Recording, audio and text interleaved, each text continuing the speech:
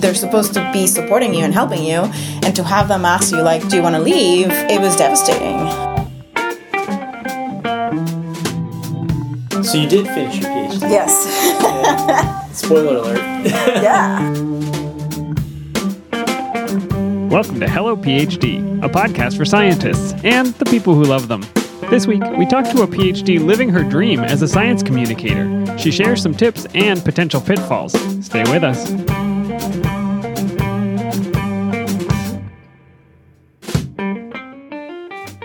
And we're back. This is Hello PhD, episode 92. I'm Joshua Hall. And I'm Daniel Arneman. And we'll discuss the human side of science and life in the lab.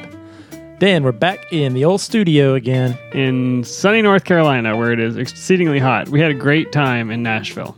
Oh, man. Our last show, live from Vanderbilt, that was awesome. That exceeded all my expectations. Yeah, I had no idea what to expect, so it was definitely very exciting. The students were so welcoming. We met staff and faculty, and everybody was extraordinarily kind. It was wonderful. Yeah, no, the hospitality was so fantastic, and the hot chicken was too. The hot chicken was good. Late night run to, where was it? Hattie B's? Hattie B's for some hot chicken at like 10 p.m. Should we share the secret of getting hot chicken in Nashville? You order it on the app. Yeah, don't go to the location. There's a line out the door and around the corner. Order it on the app. When it's ready, they text you, walk in the back door, pick it up off the counter, walk Boom. out. Done.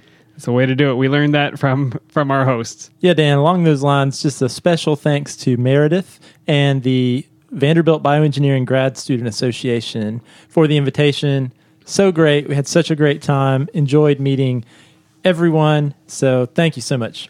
Thanks again. And we're continuing to benefit, Josh. What kind of ethanol do we have today? I want to say a special thanks to Kate and Kim from the Office of Career Development at Vanderbilt, who surprised us with a gift of beer during our visit. Yeah, it was totally unexpected, but they had a pack of IPA for us because they had listened to the show and knew that we were big fans. So tell us about it, Josh. All right, Dan. So we are drinking the Tennessee Brew Works 1927 IPA, and this was procured on our trip, and we have been saving it for this very moment.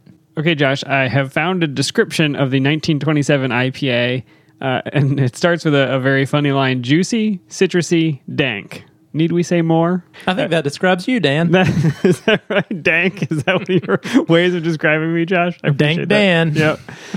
There are 7 different hops in this one. So I guess all the hops, right? It's every flavor that you can possibly imagine. What do you think of it, Josh? I mean, I don't know what the IBU official count is, but this is really a hoppy beer. This is an unfiltered beer. Is it? I hope so.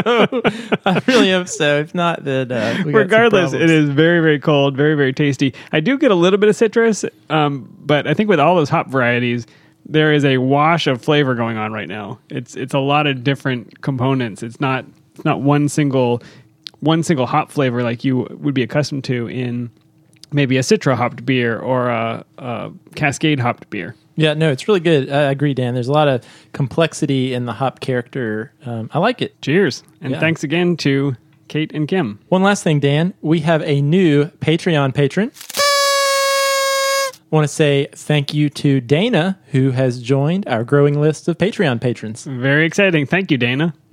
All right, Dan, on to Science in the News.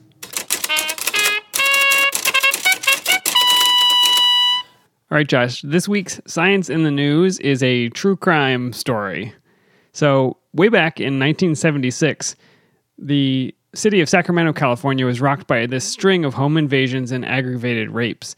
And the perpetrator was dubbed the East Area Rapist. And over the next few years, he grew bolder and managed to avoid capture. He actually committed several murders. And they had a profile for this man. He was a white male with blonde hair. He was just under 6 feet tall. And the fact that he was able to avoid capture for this amount of time and some other aspects of the case led them to believe that maybe he had a military or some kind of law enforcement background.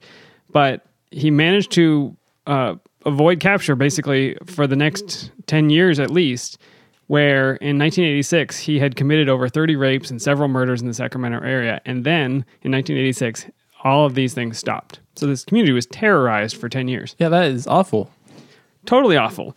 But you can remember back in the 1970s and 80s, we didn't have any kind of DNA technology, right? So this cold case went on until about 2001, when DNA fingerprinting technology became more standard and crime labs were able to generate these profiles. And what they found out when they ran the DNA from these crimes and other crimes in the area was that the East Area rapist was actually tied to other rapes and murders in Northern and Southern California. So instead of just being confined to the East Area around Sacramento, this criminal was redubbed the Golden State Killer because he was tied to at least 50 rapes and 12 murders across the state. Still a horrifying thing, but no DNA on file matched this perpetrator's DNA. And so the case continued to remain unsolved even after 2001. So this Golden State Killer, I've seen that on the news recently. You sure have. That's because in 2016, an investigator with the Contra Costa County District Attorney's Office named Paul Holes had been working this case basically for 25 years, and he was about to retire. And he had one final idea for how they could maybe match up this killer. What he did is he took the DNA profile that was recovered from a 1980 double murder in Ventura County, and he uploaded it to an open source genealogy website called GED Match. GED Match is basically, according to the website, they provide DNA and genealogical analysis tools for amateur and professional researchers and genealogists. So this is a way for you to upload your DNA profile and to say, oh, I'm 1/4 of this nationality and I might be related to these people. So this is sort of like the Ancestry.com. Totally. Actually, my wife and I, for Christmas, one of the gifts that we received was an Ancestry.com membership, including the genealogy portion. And so we provided a small saliva sample. And they you do a cheek swab or you spit into a tube? You just sort of spit into a tube. And then 6 weeks later, they send you a profile of your genealogy, your heritage, what countries your ancestors likely came from based on your DNA. And so they must have a big database of other people who have done this and tie the genetic markers to those places. I think so. And they even send you sort of percentages based on your matches to other people from known places. Do you want to tell us where you're from, Josh? No, you better not. I can't remember now. I think I was a large part British. Yep. Which explains my awesome sense of humor. And your accent. But the point is, yes, so it's like genealogy.com or 23andMe. It doesn't do any of the, maybe disease prediction or profiling like 23andMe would do, but it's an online database where people can upload their genetic information and then build genealogies.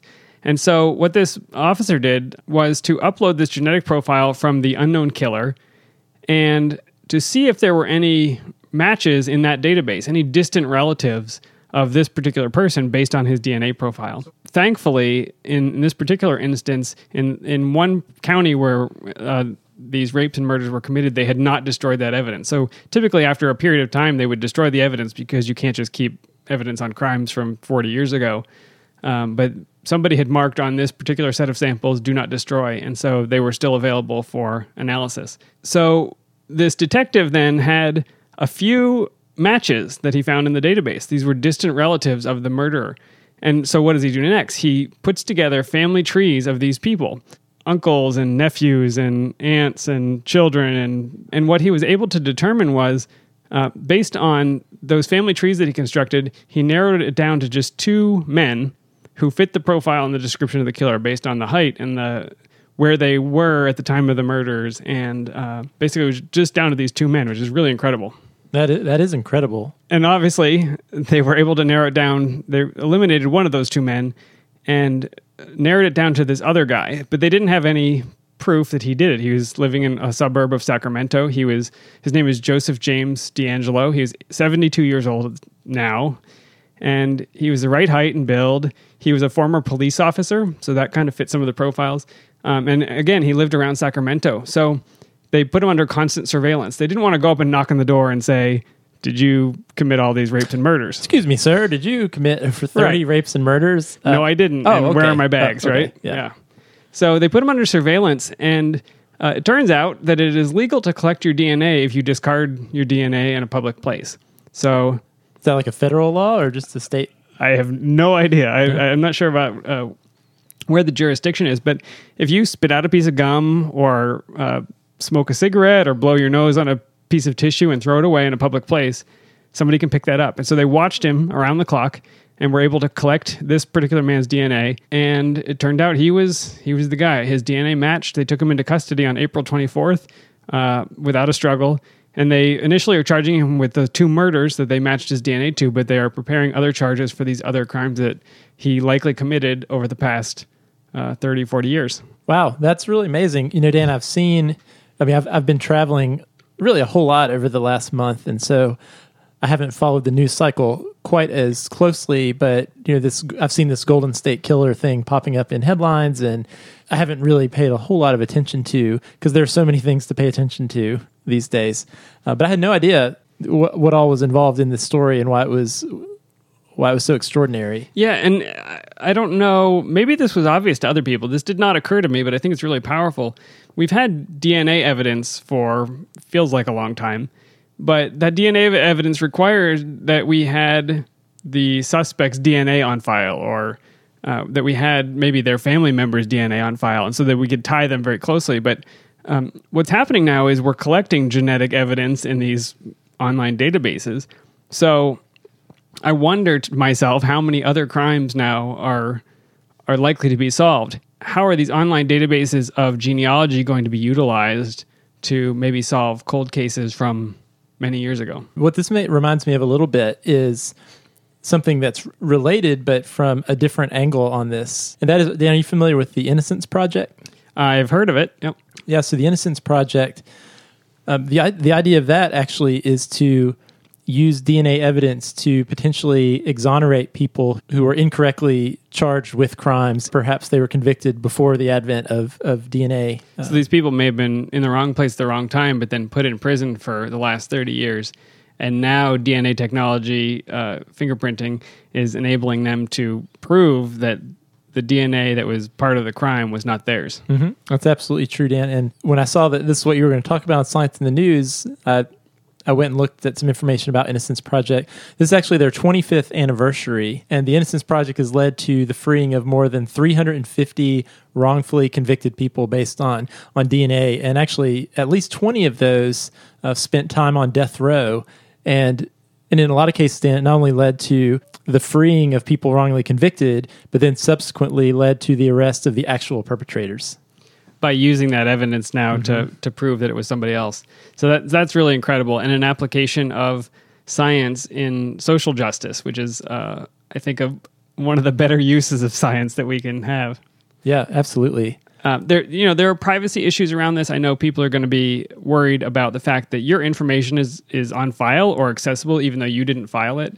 And I think there should be protections about it. There's probably a case where, there should be a warrant in place or some kind of review before you start screening these databases for people.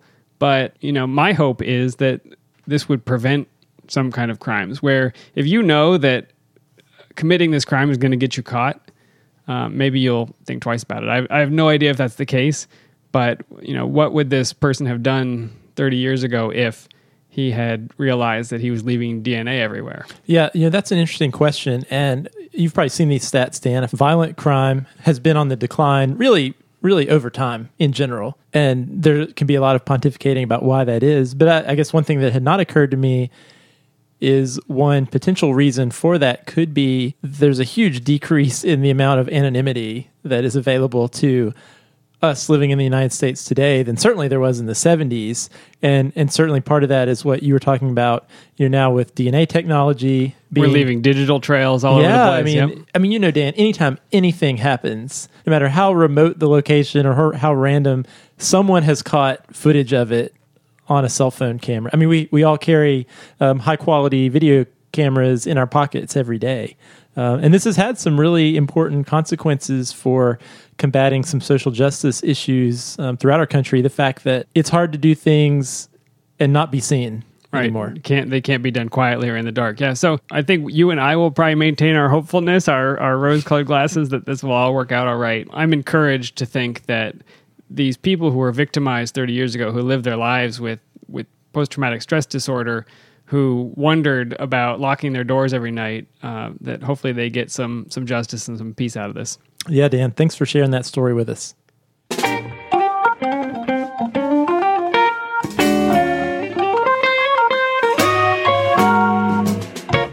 All right, Dan. A few weeks ago, I had the privilege of sitting down with Monica Filiu Moher, and she wears many hats, but two of them are Vice Director of Ciencia Puerto Rico and Program Manager at iBiology.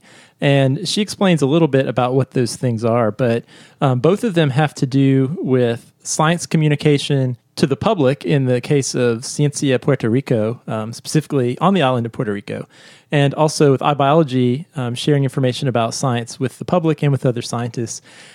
And this was fascinating to me, not necessarily just about the things that she's doing in her career, but about her journey as a graduate student at Harvard who was working in a neuroscience PhD program, but really more and more was realizing this passion she had for science writing and communication, and how she navigated getting through her PhD training, knowing that the thing she really wanted to do was science communication. Yeah, that's fascinating. She is a traditionally trained PhD at a very good school, Harvard University, and now she has two jobs. So I think there's probably a story in there somewhere. Yeah, so I think what would be best is let's give a listen to the interview, and then afterwards we'll talk about some of the things that I thought were really cool. Sounds good. My name is Monica Filiu Moher. I am the Director of Communications and Science Outreach for Ciencia Puerto Rico and the Associate Director for Diversity and Communication Training for iBiology. Well, I think what I'd like to start with, so you went to grad school, and obviously the work you're doing now is really science communication focused. And from your talk earlier today, it's clear that you've had a passion or interest in science communication for a while, even while you were in grad school. So tell me a little bit about graduate school for you at Harvard. What was graduate school like for you, and how did your interest in science communication sort of become nurtured during that time? So I actually became interested in science communication before graduate school. So I started volunteering with Ciencia Puerto Rico, which is one of the organizations that I actually work with as a staff today. So I got involved with that organization in 2006, and I didn't start grad school until 2007. So I had an interest in science communication even before I started graduate school, but I kind of stumbled upon science communication. I liked writing, and then I got the opportunity to volunteer with the organization. You know, I had a desire to stay connected with the Puerto Rican scientific community, to somehow find ways to give back to my community, to Puerto Rico. And so Ciencia Puerto Rico at the time had a collaboration with El Nuevo Dia, which is Puerto Rico's main newspaper. And so that was a chance. I saw that as that opportunity I had been looking for to give back and stay connected to that community. But it was also an opportunity to combine things that I really enjoy doing. Since high school, I really enjoyed writing essays in particular. And you know, I didn't know that science communication, I didn't know science writing was a thing.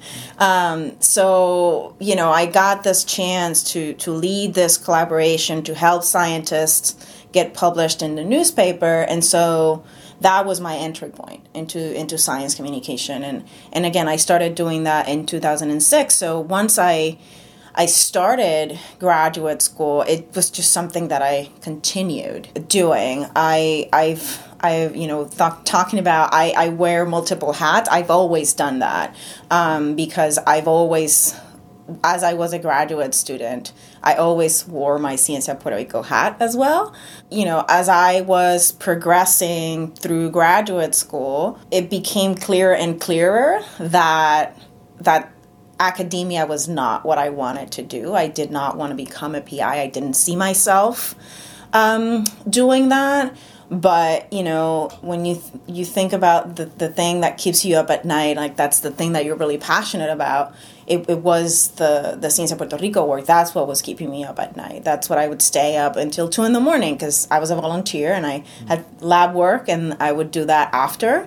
As I progressed and I realized this is where my passion is, this is what I want to do, I started becoming more intentional with the projects that I was undertaking with Ciencia Puerto Rico, kind of not just doing science writing, but also putting together conferences or doing things at the K-12 level. So I started kind of diversifying, and really as the organization grew, I started growing as a leader with it. In some ways, it was very organic. In some ways, it wasn't like I sat down and said, all right, here are my goals for the next 3 years, and here's how I'm going to approach it. In some ways, it was very organic, but I did know that I wanted to pursue science communication as a career. So, I started kind of doing more different things. And also taking any trainings or workshops that were available to me at Harvard, which there weren't a lot, there were some. So I started taking those opportunities and also networking, seeking mentors, people that were doing science communication, and, kind of learning about what is it that people are doing, particularly at this intersection of, serving underrepresented communities with science communication. That was something that, because of my life experiences and my interest, I was very drawn to. So I started finding people who were in that space so that I can figure out how I would do what I do now.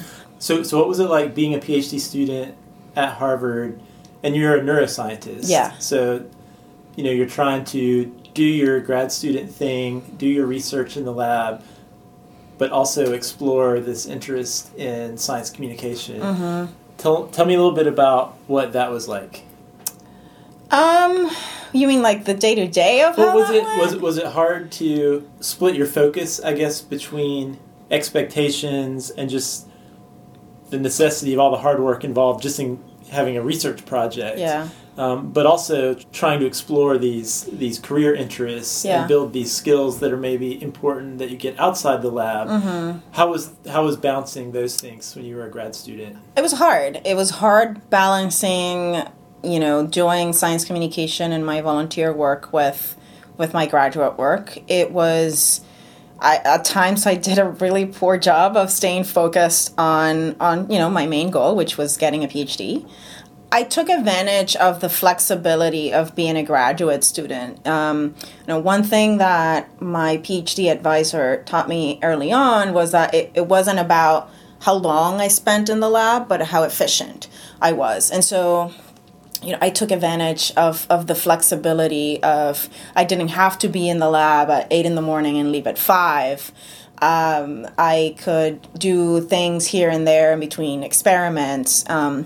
As long as I was getting my things done, I really took advantage of that flexibility to explore and get involved in a variety of projects. But keeping the focus was hard, particularly once I was convinced that academia was not what I wanted to do. There's a lot of pressure to stay in academia. You're in this path, particularly if you're a minority. It's like, well, there's not that many of us at the top, at the academic research level. So there's a lot of pressure of, well, you have to go and do that. And that weighs. We need you here. Right. And that weighs on you. It certainly weighed on me that, I thought that's what I was supposed to do. That was the expectation of what I should do. But that's not what I wanted to do. And so it took me a little bit to kind of accept that's not what I wanted to do. That was not what was going to make me happy. And it was hard at times to balance that, because while I really enjoyed the process of research, of doing the experiment, of I did a lot of microscopy. I loved being in the microscope room and looking at beautiful images. I really love that experimental side of what I was doing. But, there were other things that I didn't love as much. While I was enjoying that experimental part, at least some parts of the research, what really brought me immense joy was all of this communication and outreach that I was doing. And so, graduate school is hard, and there are ups and downs. And, there was a point in graduate school where things were not looking great. Like, I wasn't happy. I didn't feel like I was making progress. I didn't feel like I had the support I needed to succeed in the lab. And so I wasn't motivated, and I decided to pour all of my energy into my outreach and my science communication. And that really affected my productivity to the level that I was a fourth year grad student, and my dissertation advisory committee, we had these meetings every year to kind of talk about progress, and eventually they're like, yes, you can graduate. And in my fourth year, they asked me if I wanted to quit the PhD program. They told me, you're not happy, things are not progressing as they should. You're having a hard time focusing on the research. We know that you don't want to be in academia anyway. Do you want to quit? Do you need a PhD for the things that you want to do? And, that was incredibly devastating to have these, 4 people that you respect, and that their main role is supposed to be supporting you and helping you, and to have them ask you, like, do you want to leave? It was devastating. But I somehow found the strength to say, like, I don't want to quit. I'm not quitting. I know that I knew that I needed to make adjustments, and I knew that I needed to focus. So I said, no, I'm not quitting. And I do need a PhD to do what I want to do. So I am committing right here, right now, to do what I need to do to finish. And I hope that you, as my committee, will work with me to help me accomplish that. But every day for the next several months after that meeting, I asked myself every single day, do I want to quit? And I looked into options. I looked at MBA programs for like biomedical scientists. I looked at policy jobs. I looked at fellowships. I looked at my options because I thought, well, like, do I really need to finish? I'm not happy. It's true. I am not. But, I've been really fortunate to have incredible mentors. And, some of them really, they shook me up and said, yes, you need to finish and you need to focus. And here's, we're going to help you do that. And so I had the support that I needed to refocus. Nowadays, I work with a lot of young scientists, mostly PhD students, and I tell them, your priority is your training. And yes, you need to have a life, and yes, you need to develop your non-research skills, and you need to explore other careers, but don't, when you came to grad school, you committed to train and do research so that you can become an independent scientist. And that is going to serve you in a number of ways in many different places and careers. But that's your focus. So don't make the mistake I made. And, I know it's hard. Sometimes it is very hard to stay focused on that goal. But, you have to be proactive on staying focused on that goal. Yeah, I thought that was really sort of powerful advice that you gave in your talk today. And I think that's a piece that sometimes we overlook. Those of us who are talking to students a lot about building their professional development, their career development, is just that, realizing that all that is absolutely important and necessary, depending on what people want to do as part of your training. Mm-hmm. But you can't overlook the fact that at the end of the day, you do have to prioritize your research project to get that PhD. And that's important because, it's that experience and that degree that you then can leverage to have a bigger impact once you're done. Exactly. And that was really, I think that was the key conversation that I had with one of my mentors. I was still struggling after this meeting, and I remember, so I did my research in C. elegans, and when you do C. elegans work, you inject your worms with your plasmid so that you can make transgenic lines. So that was one of the few private rooms we had in the lab. And I remember I locked myself up in that room and I was crying my eyes out on the phone with him, and I was like, you know what, they may be right. Maybe I need to leave, and he told me, what do you want to do after you're done? And I said, I really want to continue doing science communication and outreach. And, one of the things that's always been a driving force for me, it's been serving Puerto Rico through science. And I told him, this is what I want to do. And he said, if you want to do that, go get that PhD. Go finish, and then you can do whatever you want. Like, that's going to be the key to what you want to do. And if you really want to have a big impact, you need to finish. And that conversation was like the slap in the face that I needed to really focus and say, all right, like, forget everything else. And, I never stopped engaging in science communication activities, but I really took a step back because I was like, this is crunch time. I have, a couple of years to finish this, so I'm going to go get it. But having that, again, that support and that mentorship was really critical. I don't think I could have done it without it. So tell me, so you did finish your PhD? Yes. Spoiler alert. Yeah. So then how did you leverage that degree that you had into now you have this amazing career where you're doing all this great, it's your dream job, right? You're doing all this great science communication that you wanted to do full-time. Mm-hmm. So how did you go there? How did you get there? This is a question that I get a lot, and there were two things that were critical for me to get. I make that transition from the bench to what I do now. One was my volunteering. I do use my training as a scientist every day in what I do now in a variety of ways. But all of the volunteer experiences that I had, that's where I gained the skills and where, that's where I built my resume that I could show, I can do these things. It was through that volunteering experience.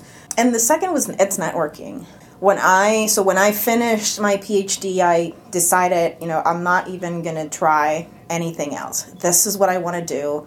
And I think I have enough experience to make that transition without having to, go for a postdoc while I continue to build my resume or whatever. So I decided to go for it. And so after my PhD, I moved to Seattle because of my husband had a job opportunity there. And, it was a good point for us to transition and move and whatever. When I moved to Seattle, I didn't know anyone. I knew one person. Actually, the postdoc who mentored me in my PhD lab, he's a faculty at the Fred Hutch Center, and he and his wife were the only two people I knew in Seattle.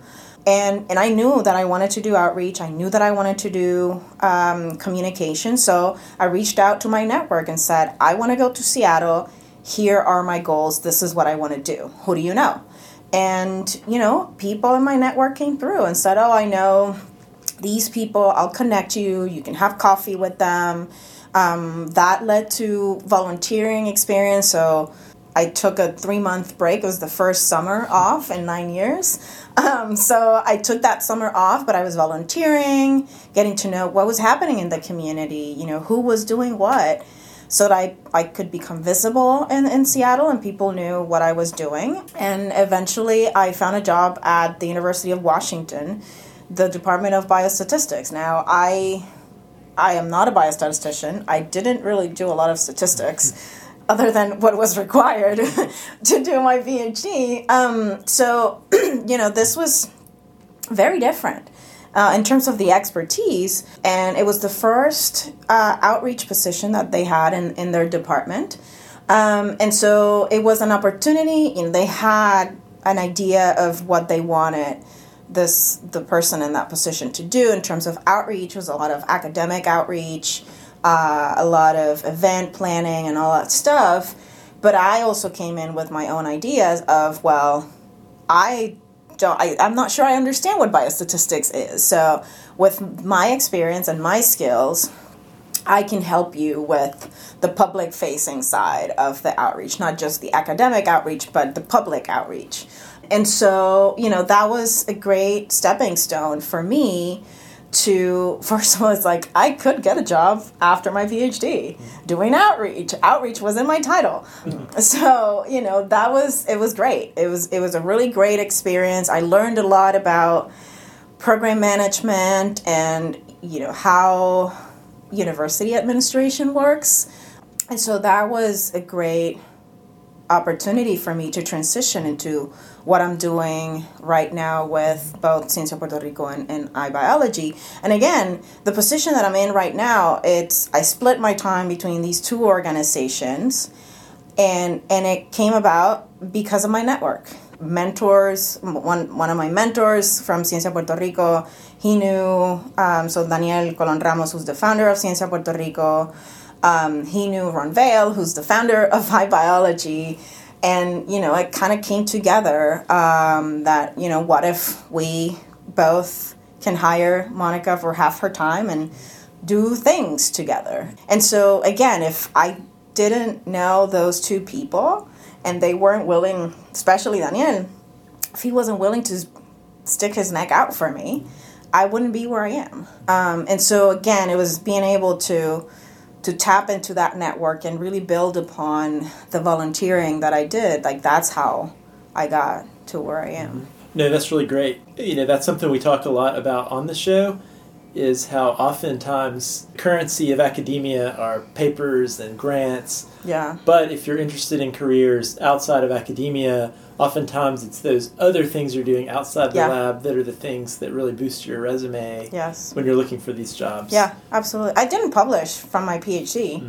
And, you know, I did publish as an undergrad and when I was a technician, but I never published from my PhD. And, you know, that's never limited what in the transition that I made after I finished my doctorate.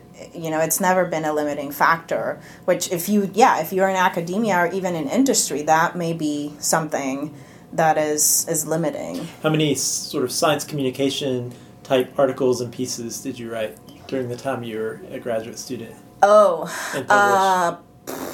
Like 40? Exactly, right? Yeah, yeah. So when you say you didn't publish in graduate school, right? it wasn't peer not review. In the traditional sense. Not the peer review. Yes. But the publications that mattered for your job. Exactly, right? exactly. I mean, and like, it's funny because when I look at now, when I update my resume and my CV every so often to make sure I'm not forgetting anything that needs to be there.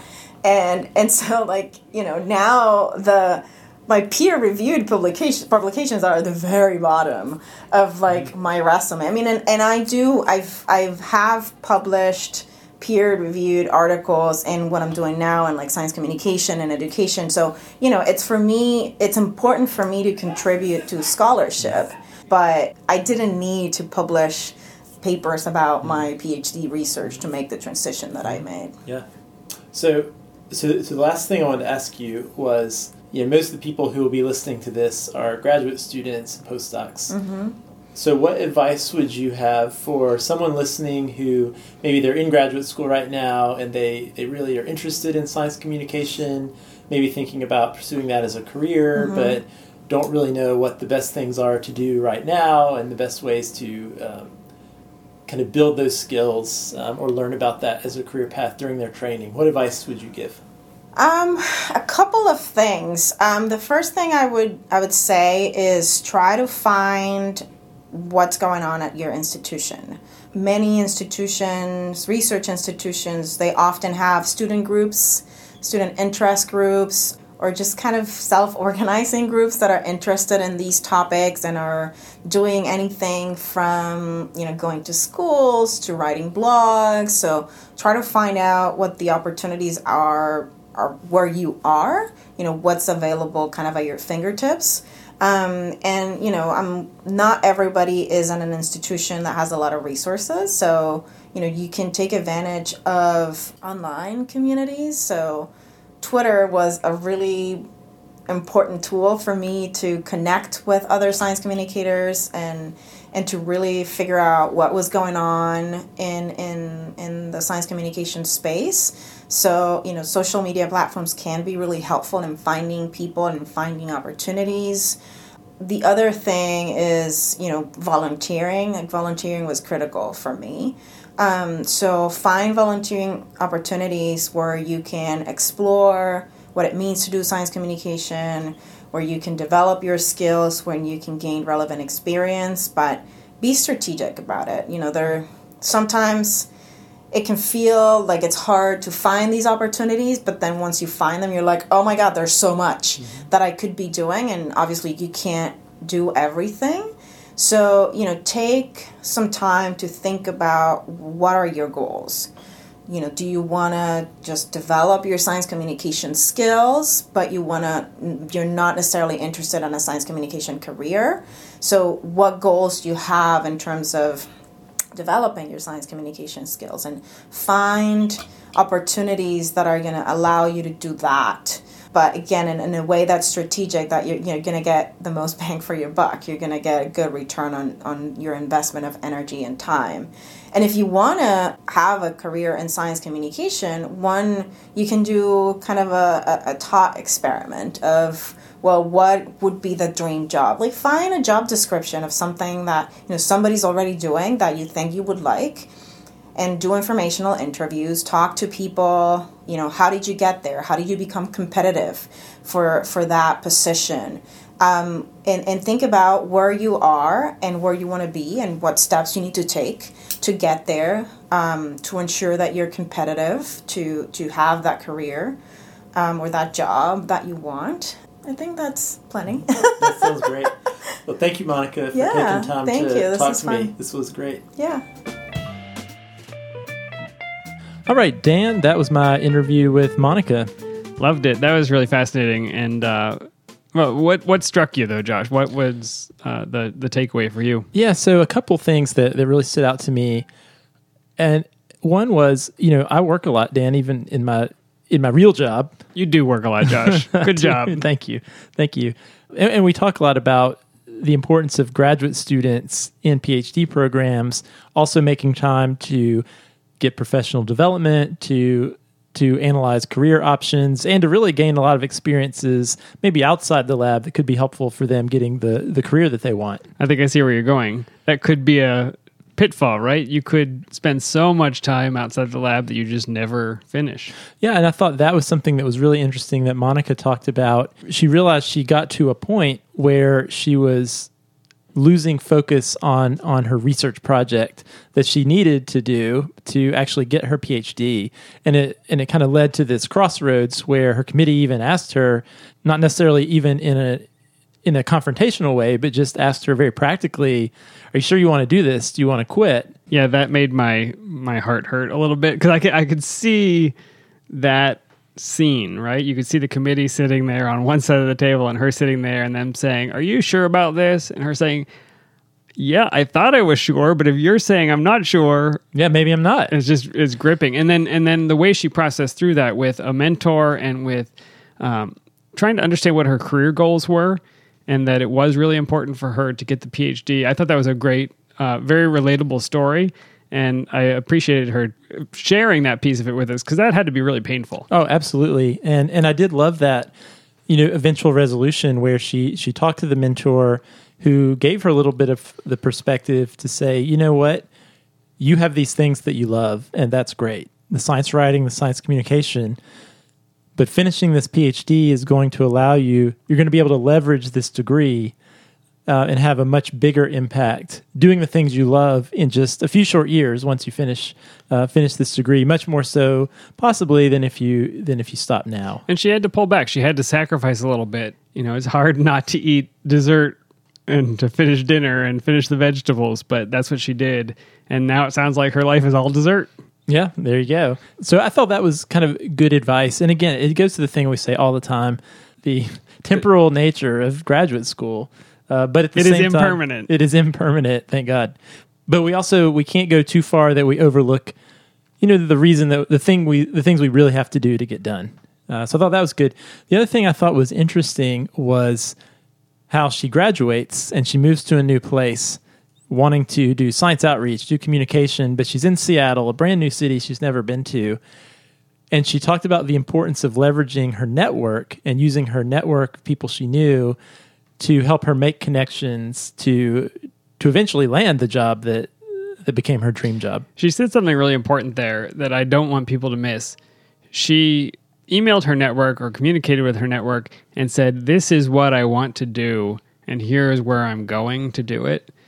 So having that specificity is so critical. If you say, "I'm going to Seattle, does anybody know anybody?" you will get no response whatsoever. If you say, "I'm going to Seattle and I'm really interested in science communication, particularly with this kind of group of people, and do you know any scientists in that area?" you're going to get feedback that is actually useful. Nobody can tell you what you want to do with your life, and so she did that work beforehand and got a really great response. Yeah, and I think that underscores the importance during graduate school of not just staying in your lab, but putting yourself out there, meeting people, because you really never know which relationships are going to be important to you down the road. So, She said the word networking. I didn't say it. I always like to not say networking, just say getting to know people. Yeah, it's scary. The word is scary, but it represents a concept. And you don't have to use the word networking, but it represents a concept that's really valuable. Yeah, and it really helped her, grab her dream job. And what I thought was also cool was, we had the little conversation about if you go into careers outside of bench research, the currency is different. It's not just publications. And she shared that she actually didn't have any publications during graduate school at all. She seems fine. And now she has her dream job. Of course, knowing a little bit about Monica, I then asked her, well, how many non-research publications did you have? And she had like 40. Yeah. So it's not that she wasn't busy. It's right. just they didn't happen to be in academic journals. Absolutely. So anyway, I really enjoyed talking to Monica. She's doing some really great work. I would encourage folks to check out some of the programs she is involved with. Ciencia Puerto Rico. That work has become even more important and more critical given the hurricanes, the natural disasters that Puerto Rico has faced. No, that's great. And the iBiology, it sounds really fascinating to me to be able to access up-to-the-minute scientific talks, what people are actually working on today and presenting on today. That sounds like a great resource. We will post links to all of these things in the show notes, hellophd.com. All right, Dan, do you have a word puzzle for us this week? The clue in our live show, Josh, was this North American bird can mimic the many tongues of other species in order to attract a mate. I think you have a guess. I do, but you always do this Latin name thing. And so I think the common... Or Greek. So I branch out occasionally. It's all Greek to me. I believe the common name is the mockingbird. You are absolutely correct. The answer I was looking for is the northern mockingbird, which is actually the state bird of Tennessee, which is how I happened upon it while we were there in Tennessee. The scientific name is Mimus polyglottos. So mimus is actually Latin, as you suggested. For mimic, mimus is mimic. And polyglottos sounds a lot like polyglot, and that comes from ancient Greek, which means polos, many, and glossa, tongue. So many tongue. The clue, mimic the many tongues, was Mimus polyglottos. Those birds are pretty intense, by the way. They're amazing, and they do really well in urban and suburban environments. So you've probably seen them. They got kind of stripes on their wings, and they sit on signposts and things like that. Oh, yeah, and I have seen them attacking much larger birds and cats. And cats? Oh, yes. For eating or just for keeping away from their nest? Just for keeping away from their nest, yeah. They're fearless. Yeah. So ornithologists believe that the song repertoire is an aspect of sexual selection and mating behavior. So a single mockingbird can use up to or over 200 different songs, which I think is pretty fascinating, to learn the songs of these other birds. And if you are feeling really bold, Josh, we could play some of the songs on the podcast.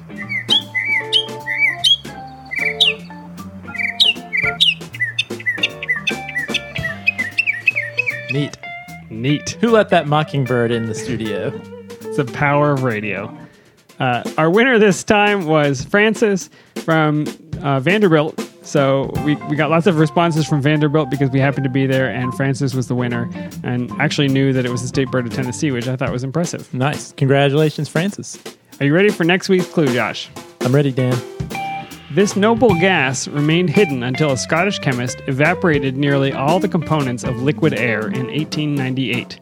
Read it one more time. This noble gas remained hidden until a Scottish chemist evaporated nearly all the components of liquid air in 1898. Remember, I'm looking for a scientific word described by the clue, and once you get it, you'll find that the literal meaning of that science word is a phrase in the clue itself. If you think you know the answer, email it to puzzle@hellophd.com. We'll randomly select a winner from all the correct responses and send the lucky puzzler an Amazon gift card. All right, Dan, it's been a great show.